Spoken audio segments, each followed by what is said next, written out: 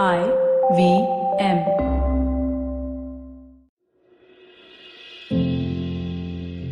Namaskar, my name is Ashish Vidyarthi. I want to check something with you.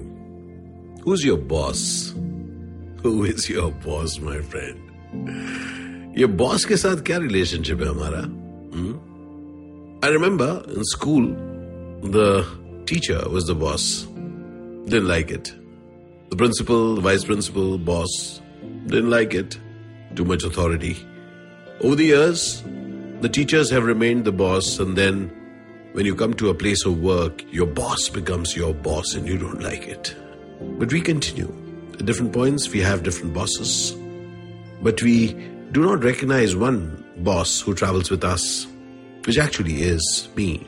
And when I say me, I mean the me who's listening to it right now. The me, which is you. It's funny, my friend. We have an odd relationship with authority, each one of us. We actually don't like it. We just about bear with it, waiting one day for that opportunity. कि जवाब दूंगा यार, करके दिखाऊंगा. I will do something. Either I will reply to this person or do something in life such that I'm not answerable to anyone. The boss is someone who you and I feel we are answerable to. I am answerable to. And that I do not like. Isn't it true? For your I too? तो क्या है ये answerableness के साथ जिसको हम थोड़ा बदल सकते हैं?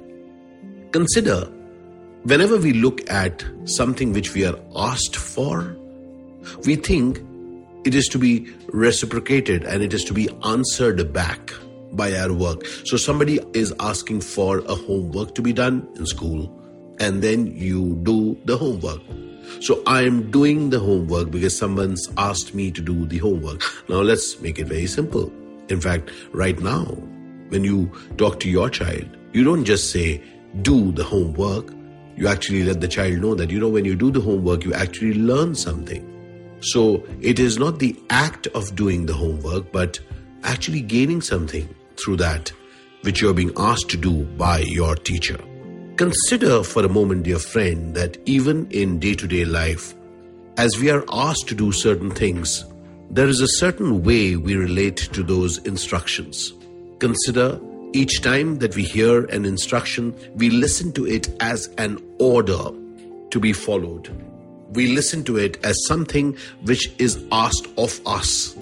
So we are looking at it narrowly, just as that thing. And therefore, we start looking at ourselves as following orders. Kaisa rahega dost?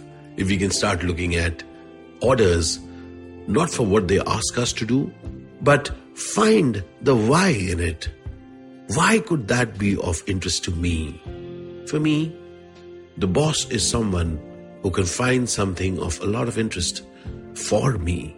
So when somebody asks me to do something, I keep looking for what is in it for me. So when I've got a role and I'm preparing for it, it is not just learn your lines. For me, it is, can I go deeper into it and understand something more about this character, which is going to remain with me so that I will perform something interesting with it, armed with it. Each time that I go out for my talks and there are these curation conversations, it's not just that my client wants it. I allow myself to go deeper and take away something for myself. Understand the mindset of that client, understand how the people react to what they need. And then I take away something for myself so that I can add something extra beyond what was asked. The boss is dangerous if you're just following instructions. But the boss can be someone of value if you get that, it's not just instructions. There's some value I'm getting out of this guy. There's some value that I can get out of each instruction in life. Think about it, dear friend. Would it be of interest to you if you can find something of interest in that instruction which otherwise you resist? It could be for wear your mask, wash your hands in the present context, or anything else. Pay your tax. Any instruction if you can look beyond that instruction itself and see for yourself if you can get some value. For me, I love it when I can get value out of things, and therefore, I have started translating the instructions that I get into a value invitation for myself. And when I see value, I love to do it, my friend. Just a thought that I'll share this with you. Thank you for joining me on this episode of Begin the Journey. Let's look at instructions.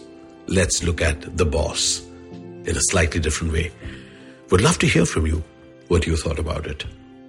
Al Shukran Bandhu, Al Shukran Zindagi. This is not an instruction. This is an invite. My name is Ashish Vidyarthi, and I love to chat. Cheers.